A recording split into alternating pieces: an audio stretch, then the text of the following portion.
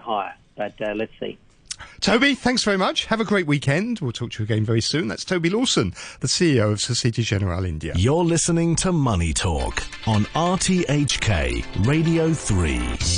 In the markets around Asia, they're up just slightly. The ASX 200 in Australia is up 0.1%. Over in Japan, the Nikkei 225 has risen about 0.2%. In South Korea, the Kospi right now is flat, and futures markets indicating a small rise for the Hang Seng of about 50 or 60 points at the open in an hour's time. In the commodities markets, Brent crude oil is trading at $73.06 a barrel.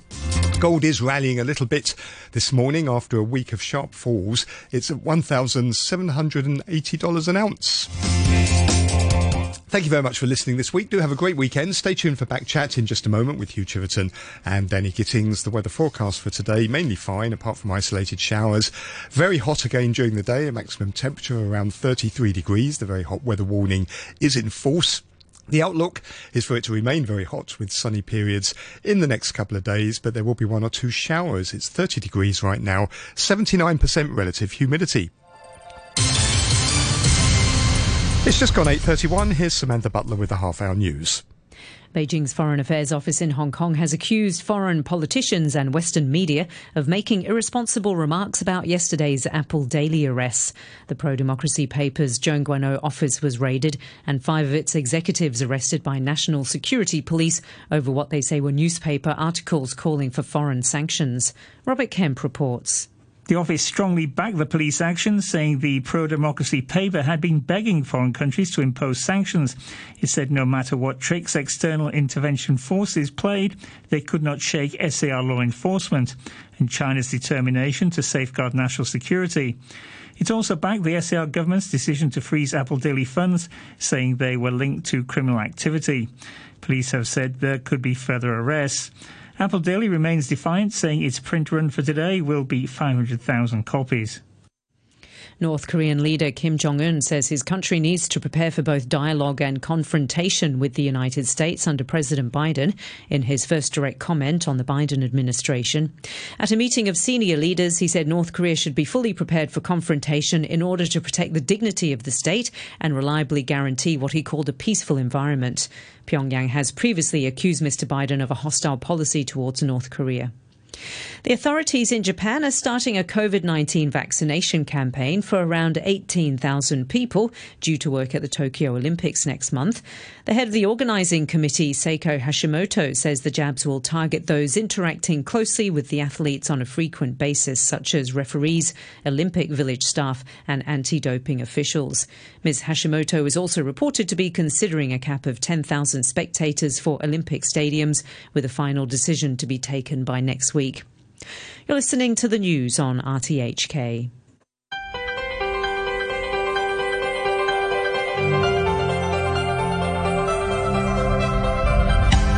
Good morning and welcome to Backchat. I'm Hugh Chiverton, your co-host today, Danny Gittings. Danny, good morning to you. Good morning. Today we're talking about foreign forces and China's manned space mission. Hundreds of police raided the Apple Daily offices yesterday. 5 executives have been arrested for allegedly colluding with foreign forces to endanger national security.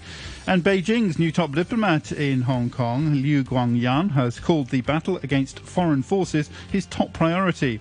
He also said that those seeking to curb China's growth or undermine its dignity are doomed to fail. Who or what actually are the foreign forces? What does the term mean? Hong Kong has always been a city relatively open globally. With the NSL jeopardise our position as an international metropolis? Can we be a world city? Let us know your thoughts. You can leave comments on our Facebook page, Backchat and RTHK Radio 3. You can email us, backchat@rthk.hk, or you can call us on 233-88266, 233-88266. And later we're going to be talking about China's manned space mission and why it's significant. Once again, our email address is backchat@rthk.hk. Joining us now, we have Paul Zimmerman, Southern District Councillor, CEO of Designing Hong Kong. Good morning to you. Alan Leung, who's a co-convenor of the Path of Democracy think tank, and John Burns, Emeritus Professor, Honorary Professor in the Department of Politics and Public Administration at the University of Hong Kong. Let's kick off with this email. This is from Alan, who says, Backchat. Foreign forces, black hands, etc. have been the bogeymen and justification of draconian laws, arrests and the current assault on Apple Daily. In the 7 years since Occupy, it's been a constant refrain and never a single piece of evidence. No court cases, no proof, just BS. Someone met someone from the US consulate. Some guilo was seen talking to protesters. Some NGO funded a seminar to promote democracy. Another offered safe communication software. That is the sum total of actual events this whole conspiracy and the Stalinist oppression of the NSL is based on. Years and years of police and politicians, and now the CCP itself, saying that protests were funded by foreign forces and their favourite term, colour revolution. Still no effing evidence. It's simply a lie.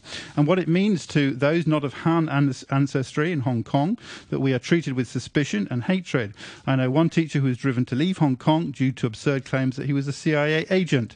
Followed doxing, stalking, threats and attempts to get him fired. No protection from the government. They encourage this abuse. As an Australian, the CCP has painted a target on my back because of my nationality. Export bans 1 week, hostages the next. What it means to local Hong Kongers is that the CCP says they are so stupid that they have no political will or concepts aside from what is fed to them by CIA handlers who pay them tens of thousands a day. Yet somehow the government cannot produce any records of these payments. Every nationalist authoritarian government resorts to foreign forces to explain why they can't allow fair elections and why everything that goes wrong is the result of some foreign plot, not their own incompetence, corruption and malice.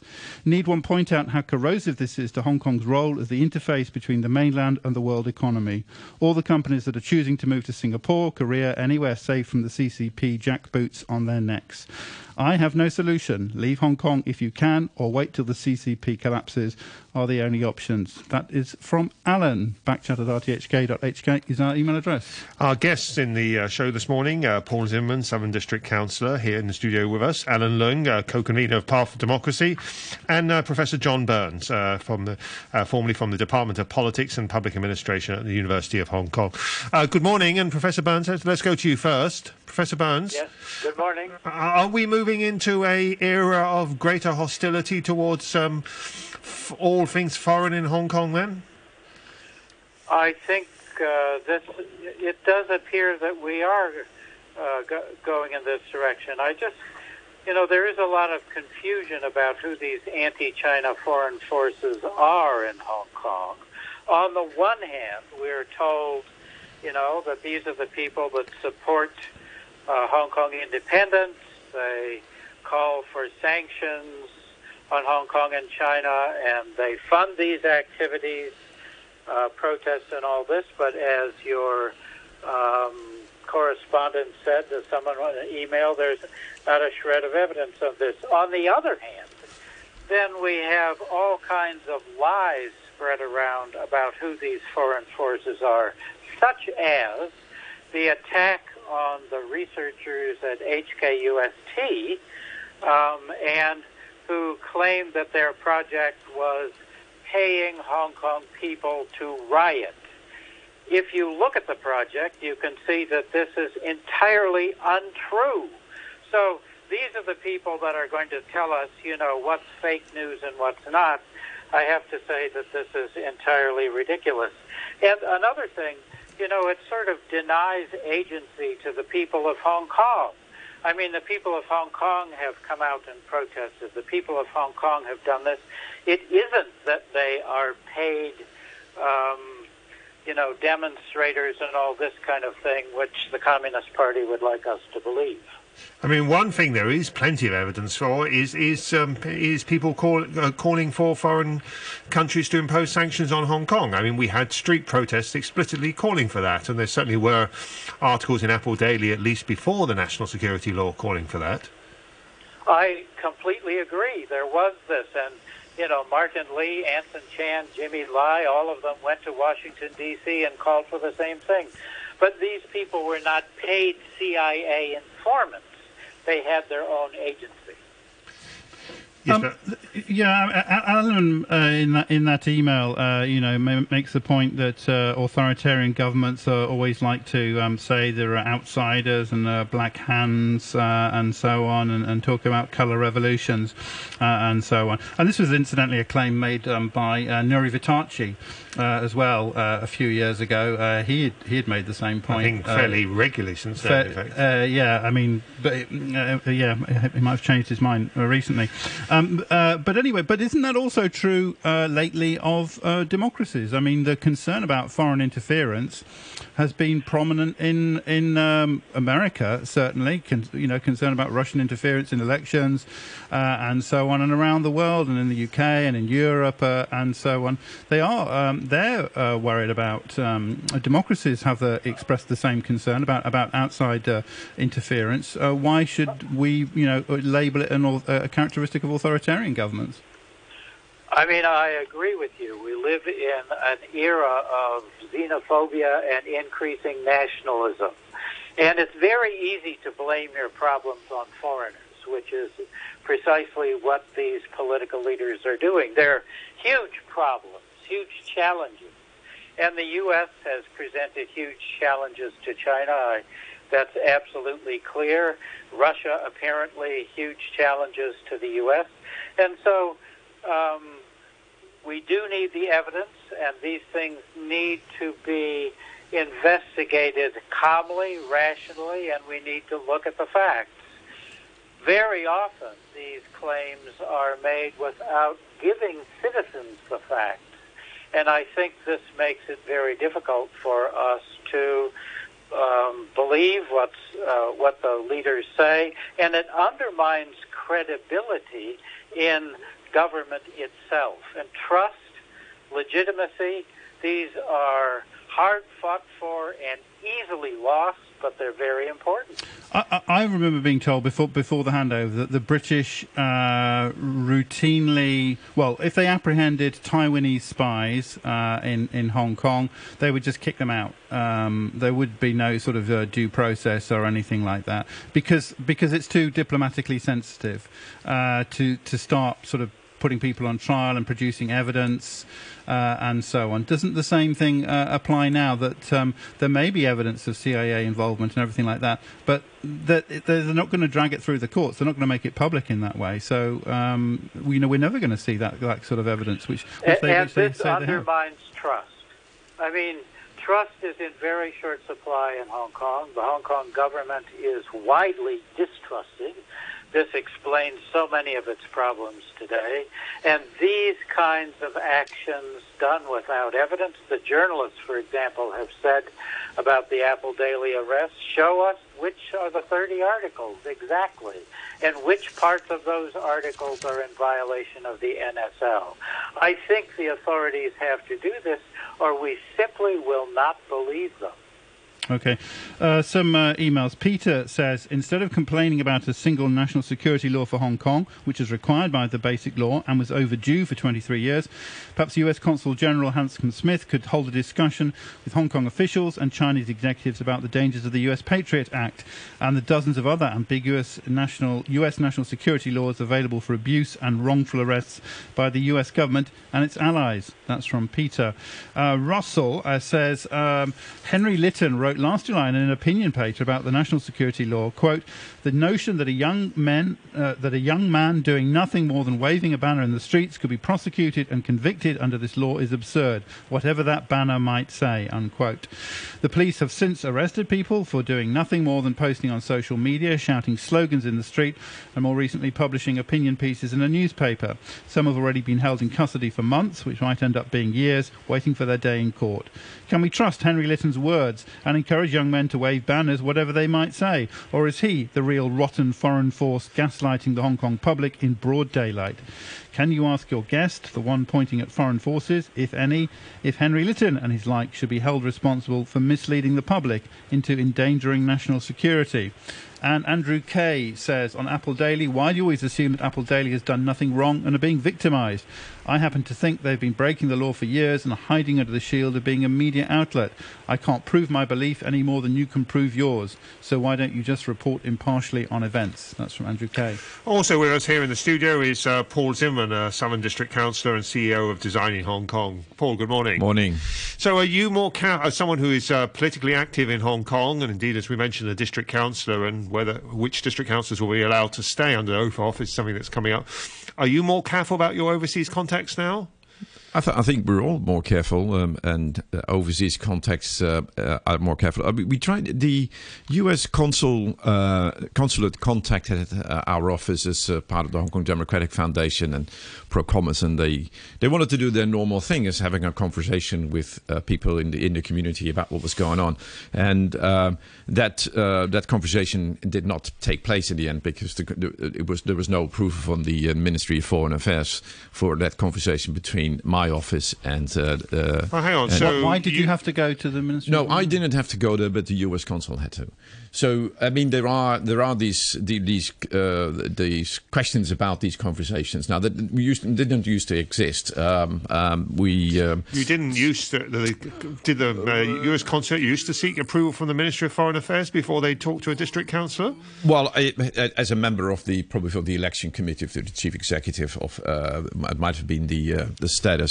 But back up a bit. Yeah, we've never heard anything like that on a case. I've never heard that the US consul has to seek permission to meet a think tank. I mean, a civil society, not an official organisation. Well, it was probably as I said, when in their conversation they have to clarify who they're going to talk to, and my status as a member of the Chief Executive Election Committee and a member of the District Council were two political roles that were highlighted in their application, and then So how did this work? Did you ask whether they had approval, or did they spontaneously come back to you and say, "Oh, sorry, we can't talk to you after all"? Well, they clarified that they needed to get approval, and so they clarified my status and my political roles. Then came back and said, "Well, can't get approval." When was this?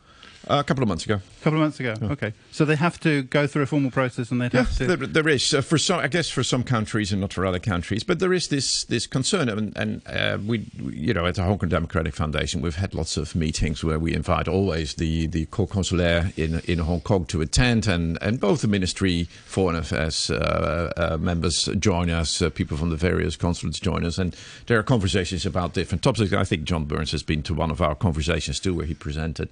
So that's normal part of the course, but I think that what happened with Apple Daily yesterday. I mean, if you had one of those conversations and a speaker called for sanctions against any Hong Kong officials, you would be facilitating that, and you would quite possibly be interpreted as breaking the national security law. Yeah, so that's after all, Apple Daily just published the articles, right? So if you're facilitating a speaker, that's the same thing. You're not necessarily doing it yourself, but that's the question now with Apple Daily articles, whether they were inviting or reporting, and we haven't been shown the articles, so we don't know exactly what the status is. Yeah, but we're on shifting sands, and it's very uncomfortable for everybody, including people like me. You're elected and you have to do the oath soon, and then they might then turn around and say, "Oh, well, you've done X, Y, Z, and so you're in contradiction. Now you have to go shipped off to jail," and that is a very uncomfortable feeling. And you don't know exactly the state of the field at the moment. So as a result, you have to pay kind of careful at the moment, and you cannot say what you want, or what you immediately think, or a person like me who just flaps things out of his mouth sometimes without thinking, you just get a bit concerned about that. Including on this radio show. Would you say you'll be more careful what you say today than... you gave an interview to the BBC where you seemed to be rather cautious in what you were saying. You didn't directly utter any criticism of the national security law on that.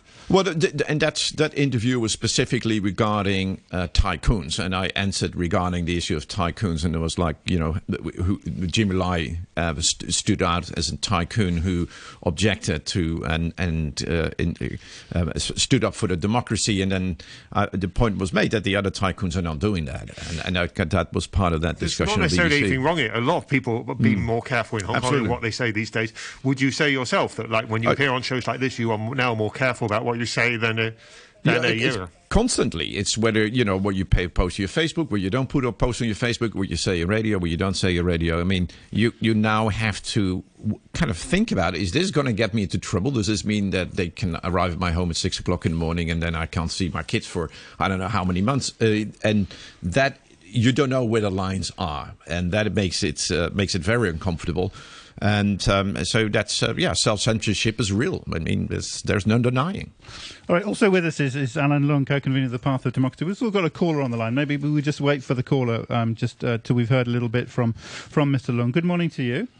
Morning. Hi, thanks very much indeed for joining us. So, foreign forces are subject to the discussion today, very much in the spotlight. Li Guangyan has said it's his top priority, the battle against foreign forces. What are they talking about when they talk about foreign forces? Does that mean the American government, the Taiwanese government, or something else, or what?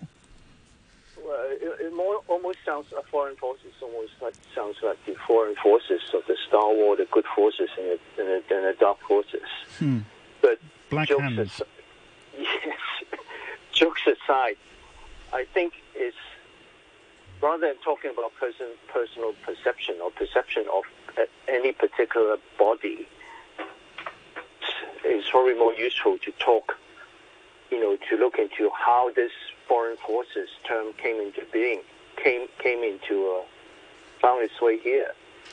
I think what happened was, if you look back a bit, Deng Xiaoping foreign policy was to bid time, and hide your strength, which is really very close to, what the American practice invented by Teddy Roosevelt was speak softly and carry a big stick. And it both started with speaking softly. It's the same sort of temperament. But, the U.S. has stopped speaking softly to China, and it seems only the big stick is left. And China has stopped speaking softly to the rest of the world, right? Yes, they're talking tough to, like, State Councillor Yang in Alaska. I mean, it gives the impression that Hong Kong is almost, the China and U.S. is almost on the verge of the Cold War. And I think the Chinese foreign ministry perception is almost like, this 8-nation alliance that sort of caused the Boxer Rebellion in 1900. And this 8-nation, this is their perception. When they speak foreign forces, they talk about, American rallying the 8 nations when China was very weak. That was the perception. Well, fortunately, I think the European Union and the European governments are more rational. And I talked to the head of the European Union directly and asked him if the European Union still treat Hong Kong as a separate custom territory, which is not the case with the U.S. And I think that the what happened is we have this guy called Blinken guy, who doesn't seem to know what he's doing, and he doesn't know Asia, and he's sticking to Trump's sort of foreign policy, and hasn't even paused to think, and just keep on doing what Trump is doing, and this is the result. When two elephant fights, we suffer. That's the result. Let's just go back to clarify a bit further who foreign forces are. Not just foreign governments, are they? They regularly attack foreign organisations. They even attack organisations in Hong Kong dominated by foreigners, like the FCC. They regularly attack the FCC for interfering in Hong Kong's internal affairs. Foreign forces is basically anyone who is not ethnically Chinese. That's the problem. Is that correct? Is that the correct interpretation there? That's their perception, but that's not the correct thing to do. I mean, Hong Kong historically has been international. It's just not Western government. There are all sorts of South Asian, everyone along the Silk Road, the Pakistani who speaks all the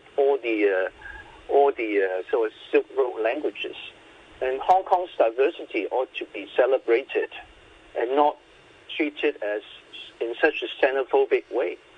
And this is just incompetence on part of, ministries of foreign affairs. In the U.S., it's called State Department.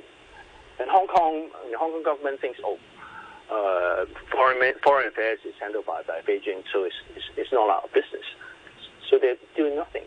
But it seems that things are changing. Like there was this 100th anniversary seminar on just day before yesterday, where Carrie Lam spoke in English. The whole seminar was in English. And even this Tan Tian-yu, the vice director of Chinese Liaison Office, who spoke extremely good English. So did Liu Guangyuan. Everyone speaking English except for one or two who cannot speak. And it seems that I think at least at the Beijing level, they're trying to harness the good force, the friendly forces, to tell Hong Kong stories. I mean, to try and tell China's story, which they think it deserves telling. That wasn't about telling Hong Kong's story, was it? Carrie Lam specifically said that she welcomed it being in English, so she could talk about the Communist Party's achievements to the rest of the world in English. I slipped. I mean China's story. Okay. Our number is 233-88266. We've got a caller on the line now, I think. Is it Will? Is that right? No. Will Free. Free Will. Free Will. Yeah. Hello, good morning. Good morning. Can you hear me okay? Yeah, I can hear you. Yes, go ahead. Okay. I wanted to speak about John Lee's statement yesterday. Mm-hmm. I'm appalled by John Lee, the Security Secretary of the Government of Hong Kong, threatening people with the words, "If you stand with these suspects, you will pay a hefty price. You should cut ties with these suspects or you'll regret it very much." To appropriate Greta Thunberg's accusation, how dare you threaten us? No charges, no presumption of innocence, no trial, no jury of the common people. Are these suspects barristers who tried for complicity with their clients, or others who may wish to ensure that they're given a fair trial and are not being politically persecuted? How dare you intimidate us? This is the most disgusting thing I've ever heard from any minister of any country where I've ever been a registered elector. And that is saying something at 72 years of age. Lee deserves to be sacked on the spot. And is there a case that he himself should face charges of perverting the course of justice and issuing threats and menaces for his prejudicial and threatening statements? I think it's far be it from me to defend the Hong Kong government, but they would say it's quite normal practice among governments around the world to issue warnings against illegal conduct, to try and help citizens avoid breaking the law. That would be their defence of that kind of action. That wasn't the essence of his statement. He just said that if you stand with these suspects, stand by them, whatever you'd like to say, you'll pay a hefty price. That's because you would be breaking the national security law as well, and he wants to warn people in advance so that they don't inadvertently end up breaking the law. That would be if I were to just support these people to make sure that they had a fair trial, is that standing with them? Well, am I therefore guilty by association? All right. An email from MT says the facts will be seen or not when the arrested persons are charged and prosecuted in court. Well, they will have their time in court, won't they? And then we will see the evidence. In the end, there will be a fair process. Do you have confidence in that? Can I ask? I don't know at the present time. I just feel threatened by the words of the Security Secretary. Okay, many thanks for your call. 233-88266 is our number. Let's see what other people have said. Simon says, so-called sanctions, who's laughing now? I'm sure we all remember the arrogance and bravado of Hong Kong and CCP officials when so-called sanctions, in inverted commas, were mooted and implemented. There is not much laughter or snickering now, and the so-called prefix has been dropped by Carrie, John Lee and the other lackeys. Despite these fake patriots' stated pride in being sanctioned, they're obviously not telling the truth again. given their clear vendetta against anyone who might, even peripherally, have been associated with and receiving this so-called honour. So much for the NSL not being retrospective. Yet another reassurance which turns out to be false. I'm not a legal person, but there would appear to be a conflict of interest in the various sanctioned officials leading investigations and charges against those allegedly supporting the sanctions. But I suppose due process and honesty are no longer relevant in Hong Kong with Chinese characteristics. Still counting the days to Backchat's final rectification. That comes from Simon. Thanks very much for that. Jim says, this is Jim H, says the CIA or British intelligence operatives, the actions or forces will never be revealed to the public. In 1997, these forces predicted that Hong Kong would be invaded by the PLA. There was no basis for that information. We're going to continue the discussion after the news in about 3 minutes' time. The weather, mainly fine, apart from isolated showers, very hot again. 30 degrees at the moment, relative humidity is now at 77%. People, but judges ruled the litigants lacked the legal standing to bring the case. President Biden described the decision as a big win for the American people. You're listening to the news on RTHK. Welcome back. This is Backchat on a Friday morning. We're talking about foreign forces. We have with us now John Burns, Emeritus Professor, Honorary Professor in the Department of Politics and Public Administration at Hong Kong U, Alan Leung, Co-convenor of the think tank Path of Democracy, and Paul Zimmerman, Southern District Councillor, CEO of Designing Hong Kong. We want to hear from you. Call us on 233 88266. We had an interesting call before 9. Agree or disagree? Let us know. Of course, you can always comment on our Facebook page as well. That's Backchat and RTHK Radio 3, or email backchat@rthk.hk. We'll do our best to read out your emails. If there are on other topics, we may not find a space for them, but we'll do what we can. Let's see. On Facebook, Bruce says, I would have to say most governments and businesses in the world are sitting back and standing aside while Hong Kong is being destroyed. Shame, shame on USA, UK and EU for using empty words. Notice to all businesses what happened to Apple Daily / Next Digital could be you. No one is safe or free. People have sacrificed, but business and government have been silent. Shame on you. You could be next. Bruce also says Hong Kong, unfortunately, just another city in China. And Nigel says maybe Hanscom Smith, that's the US Consul General, should read all about the national security laws back in his home country.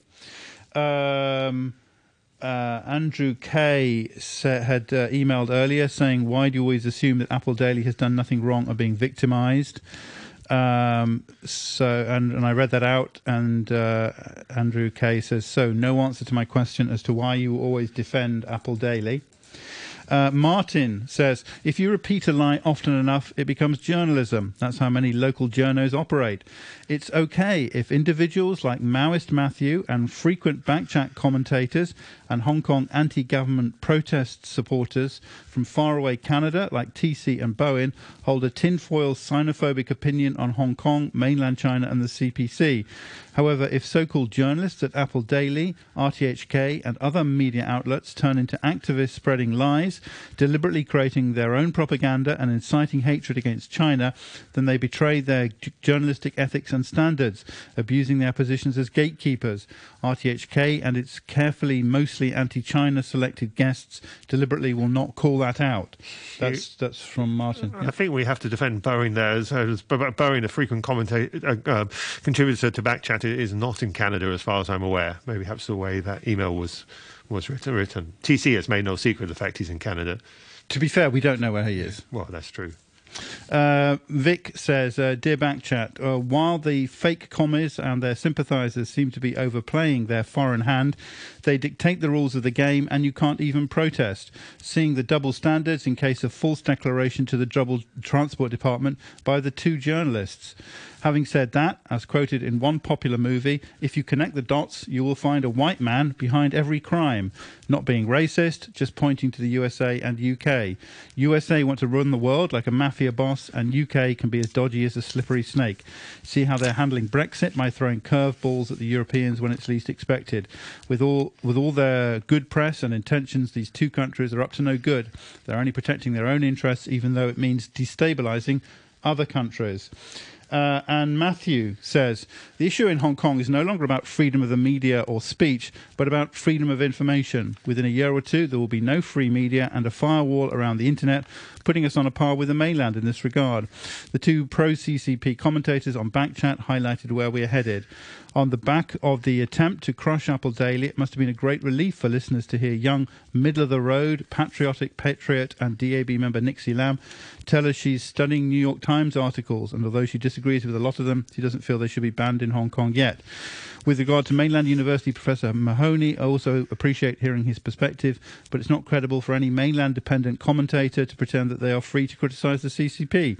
This is simply a lie and must be acknowledged by both the expert and those inviting them to share their perspective in order to preserve credibility. Professor Mahoney highlighted his conflict of interest in his awkward and clumsy response to a simple question about what aspects of the CCP's approach he disagreed with. This was a reference to the programme yesterday. His suggestion that freedom of information was not restricted in the mainland because people have VPNs was totally absurd. Of course, people in China have VPNs and can see external information, but they've been conditioned by the education, propaganda and security system, which includes people like Professor Mahoney, not to challenge or ask any questions regarding the CCP's narrative. Fortunately, in Hong Kong, we are not quite there yet. So if Professor Mahoney wishes to promulgate this nonsense on Backchat, he will either need to lift his nuance game or thicken up his skin, because he will be challenged. That comes from Matthew. Still with us as we continue our discussion on the issue of foreign forces in Hong Kong. Here in the studio, Paul Zimmerman, Southern District Councillor, and also joining us, Alan Leung, Co-convenor of Path for Democracy, and Professor John Burns, formerly of the Department of Politics and Public Administration at the University of Hong Kong. Professor Burns, let's go back to you. Hong Kong government, I'm sure you well recall, you used to spend a lot of money describing Hong Kong as Asia's walled city. In this era of suspicion about foreign forces, how far is that title still accurate? Well, yes, I think we can. That's a good question to ask, but I don't think we can just point the finger at the national security law. I think there are many aspects in which Hong Kong is, the claim that Hong Kong is a global city or an international city has long run hollow. So really, Hong Kong has two faces.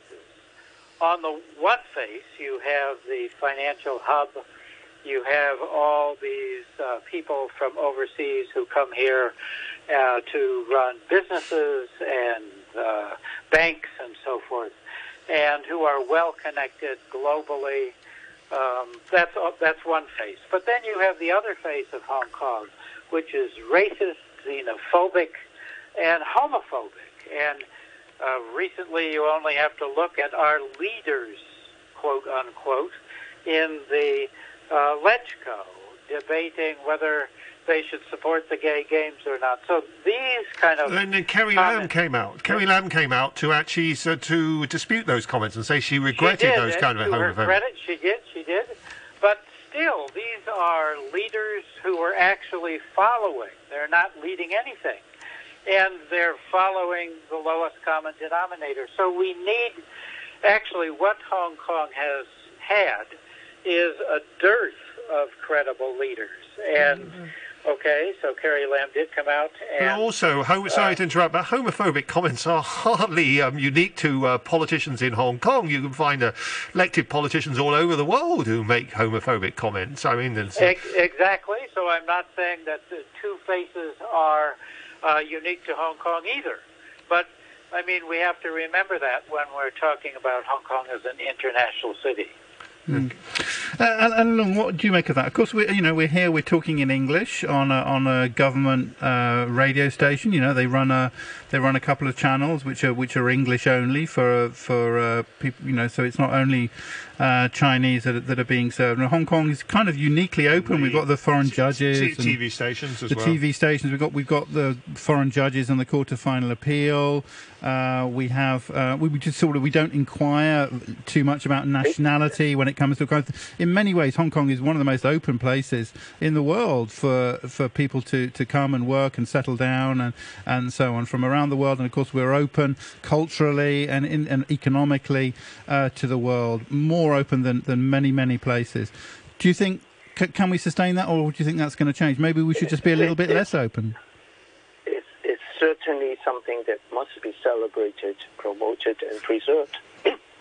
I mean, one country, two system with Hong Kong that is exactly the same as any Chinese city doesn't do China any good, and that is not. I'm sure that's not the intention.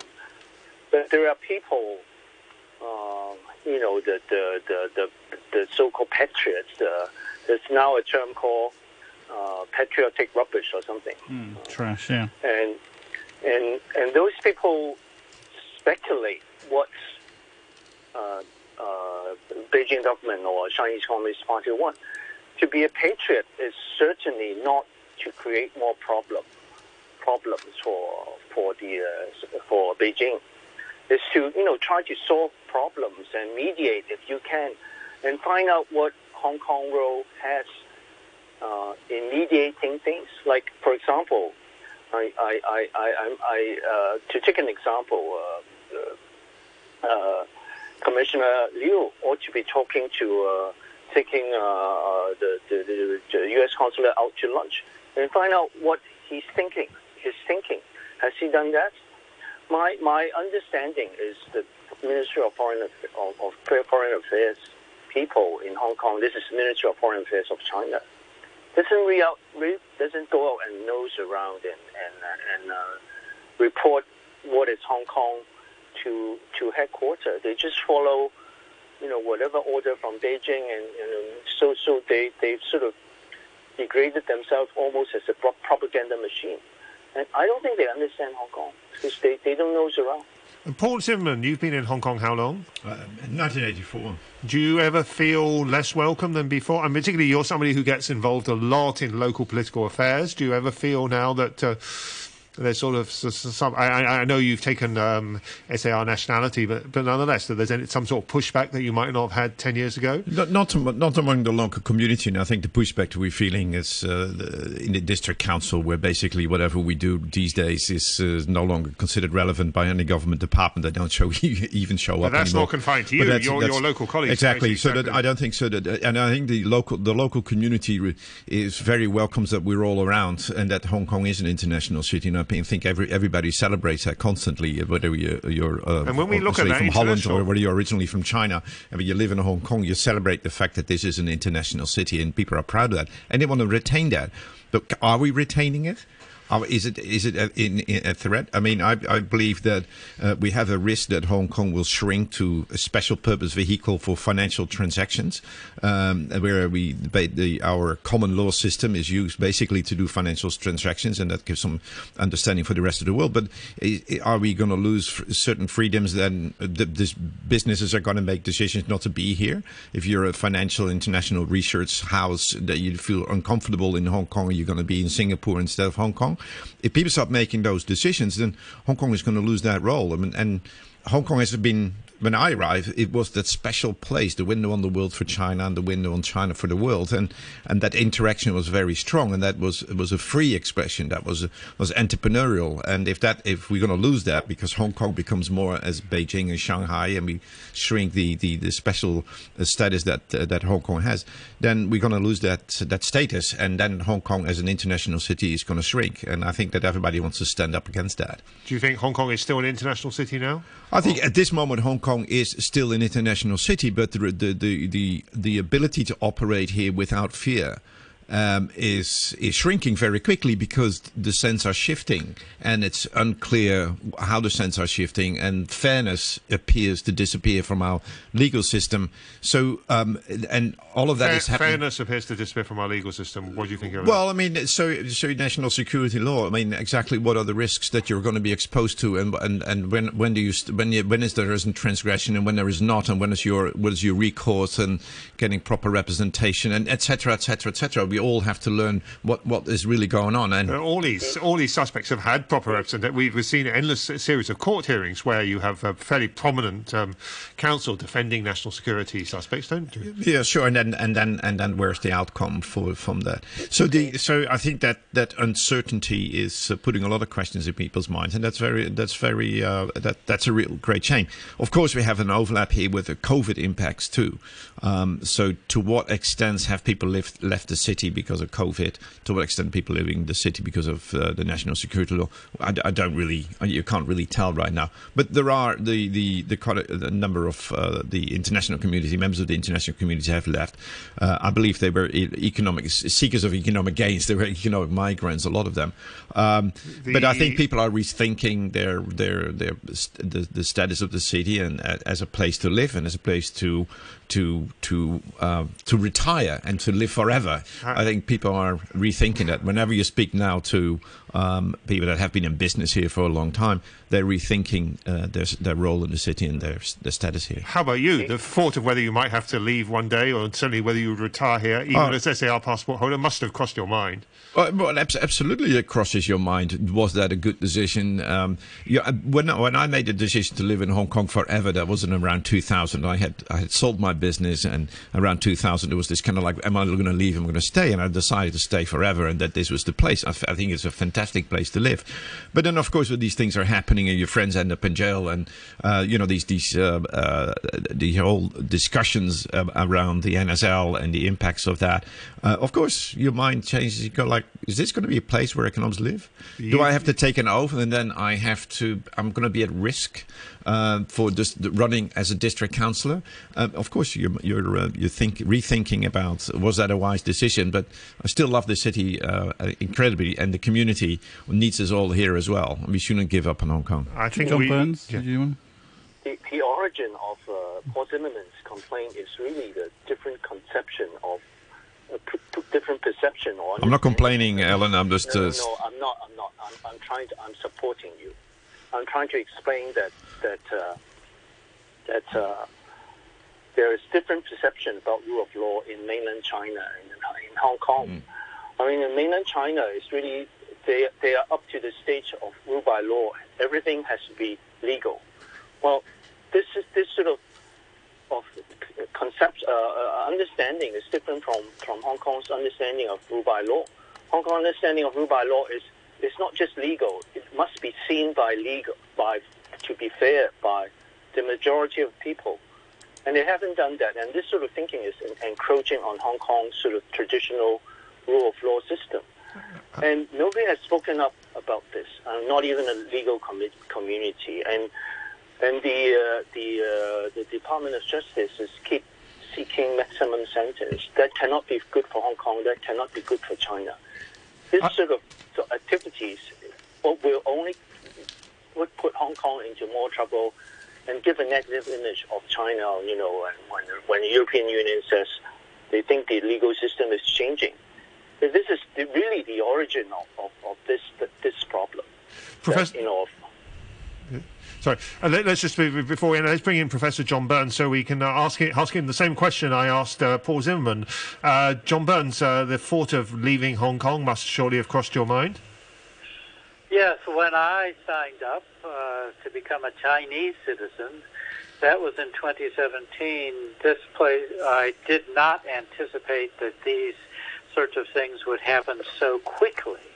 I thought they would happen eventually, but I think they've all been hastened by the incompetence of the Hong Kong government in dealing with the 2019 riots. Mm-hmm. So yes, of course, like Paul, these kinds of things have crossed my mind. But then, as Paul will tell you, when you make this decision, and you have to live with it. Do you have to live with it? Could you renounce your SAR nationality and reclaim foreign nationality? I think it's very, very difficult. So you're basically, let's go back to Paul Zimmerman.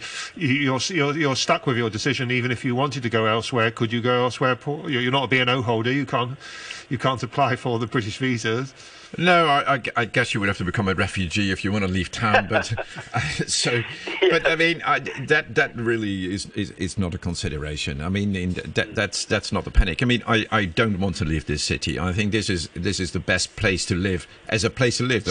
Still. Well, when I talk about best place to live, I talk about my friends, I talk about the mountains, I talk about the seas, I talk about the fantastic opportunities and the ability to get around. The mountains and seas are not going to change, are they? And they're not going to change, exactly.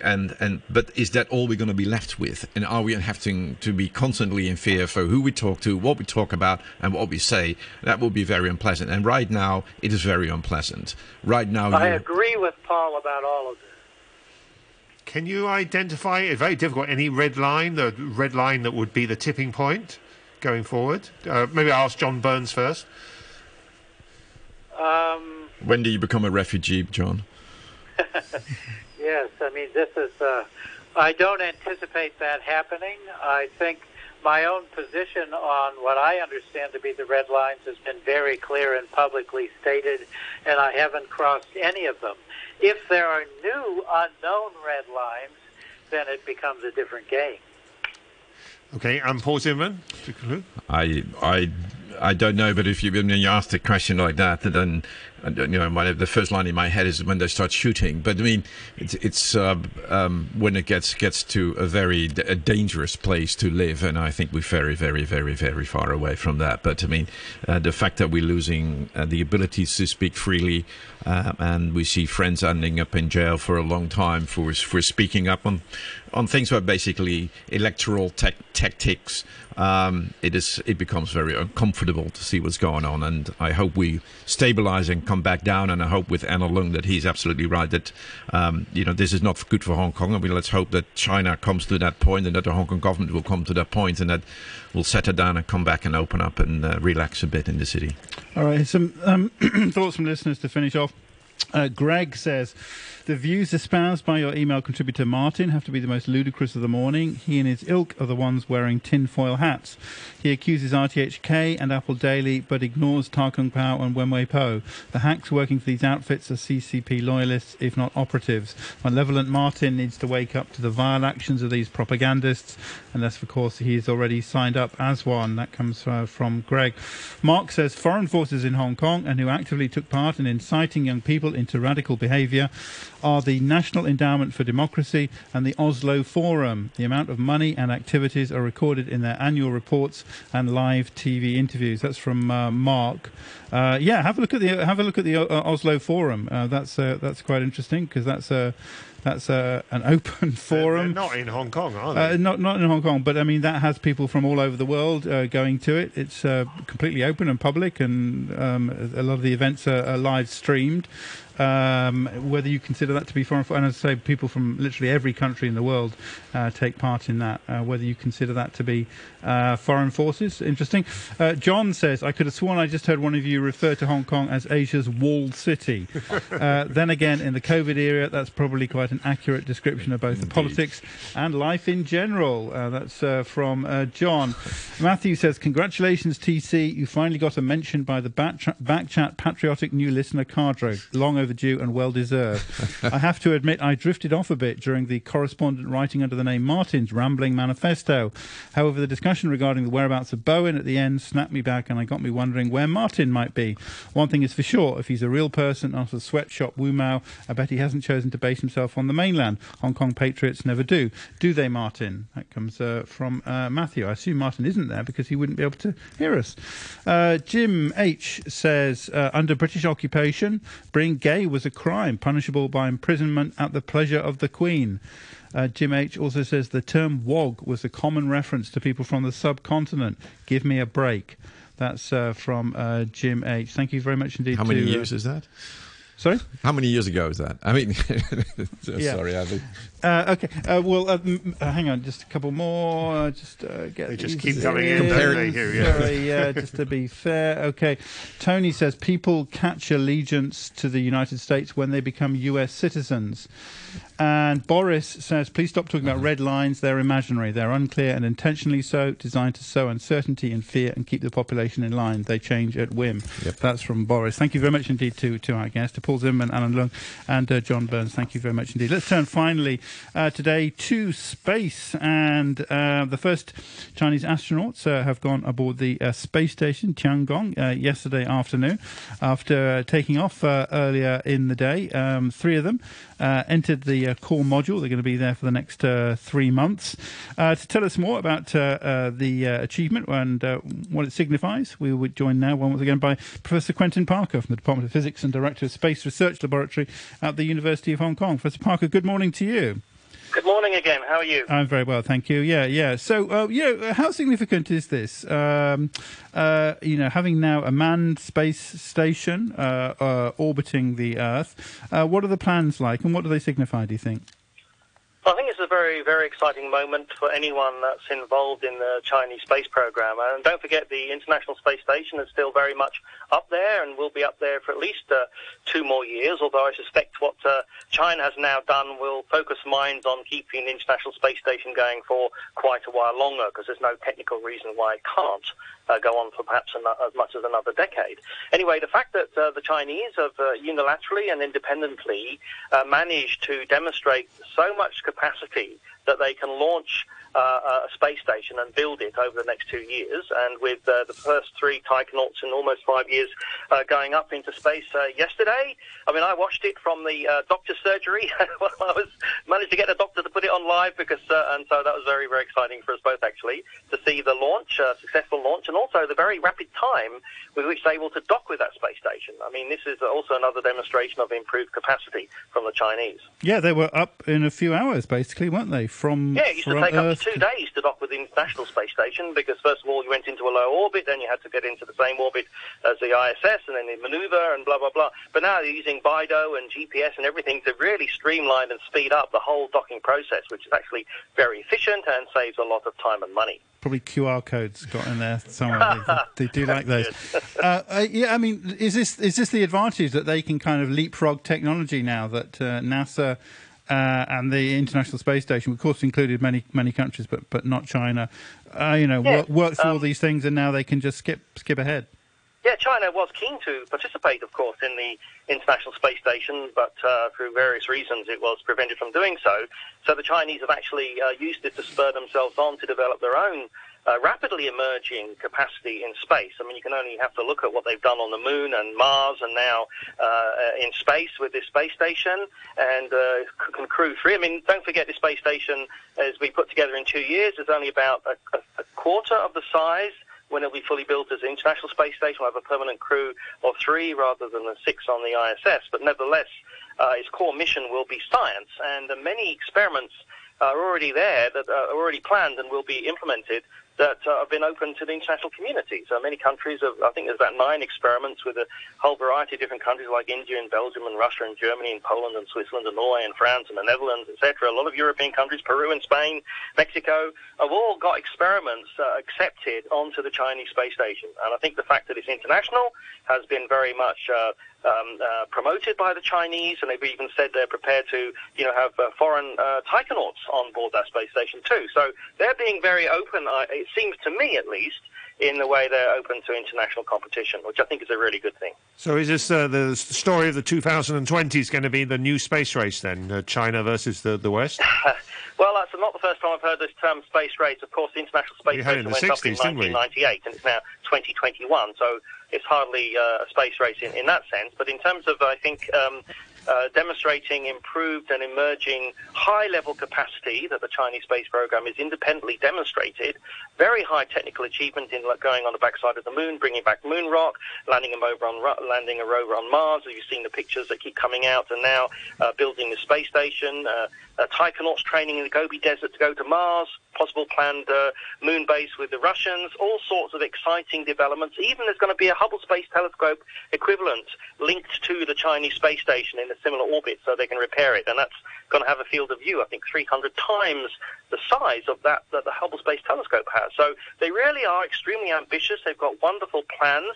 They're making them real on staggeringly short timescales, frankly, and so watch this space, both figuratively and in reality. But as you say, this is you said this might spur the ISS to stay there a bit longer. So it would be like a race. You would expect the West broadly well, I mean, the race to between respond. whom and whom. Don't forget, China is an emerging primary space power. I mean, America's already there, Russia's already there, India's getting there too, the Europeans are there.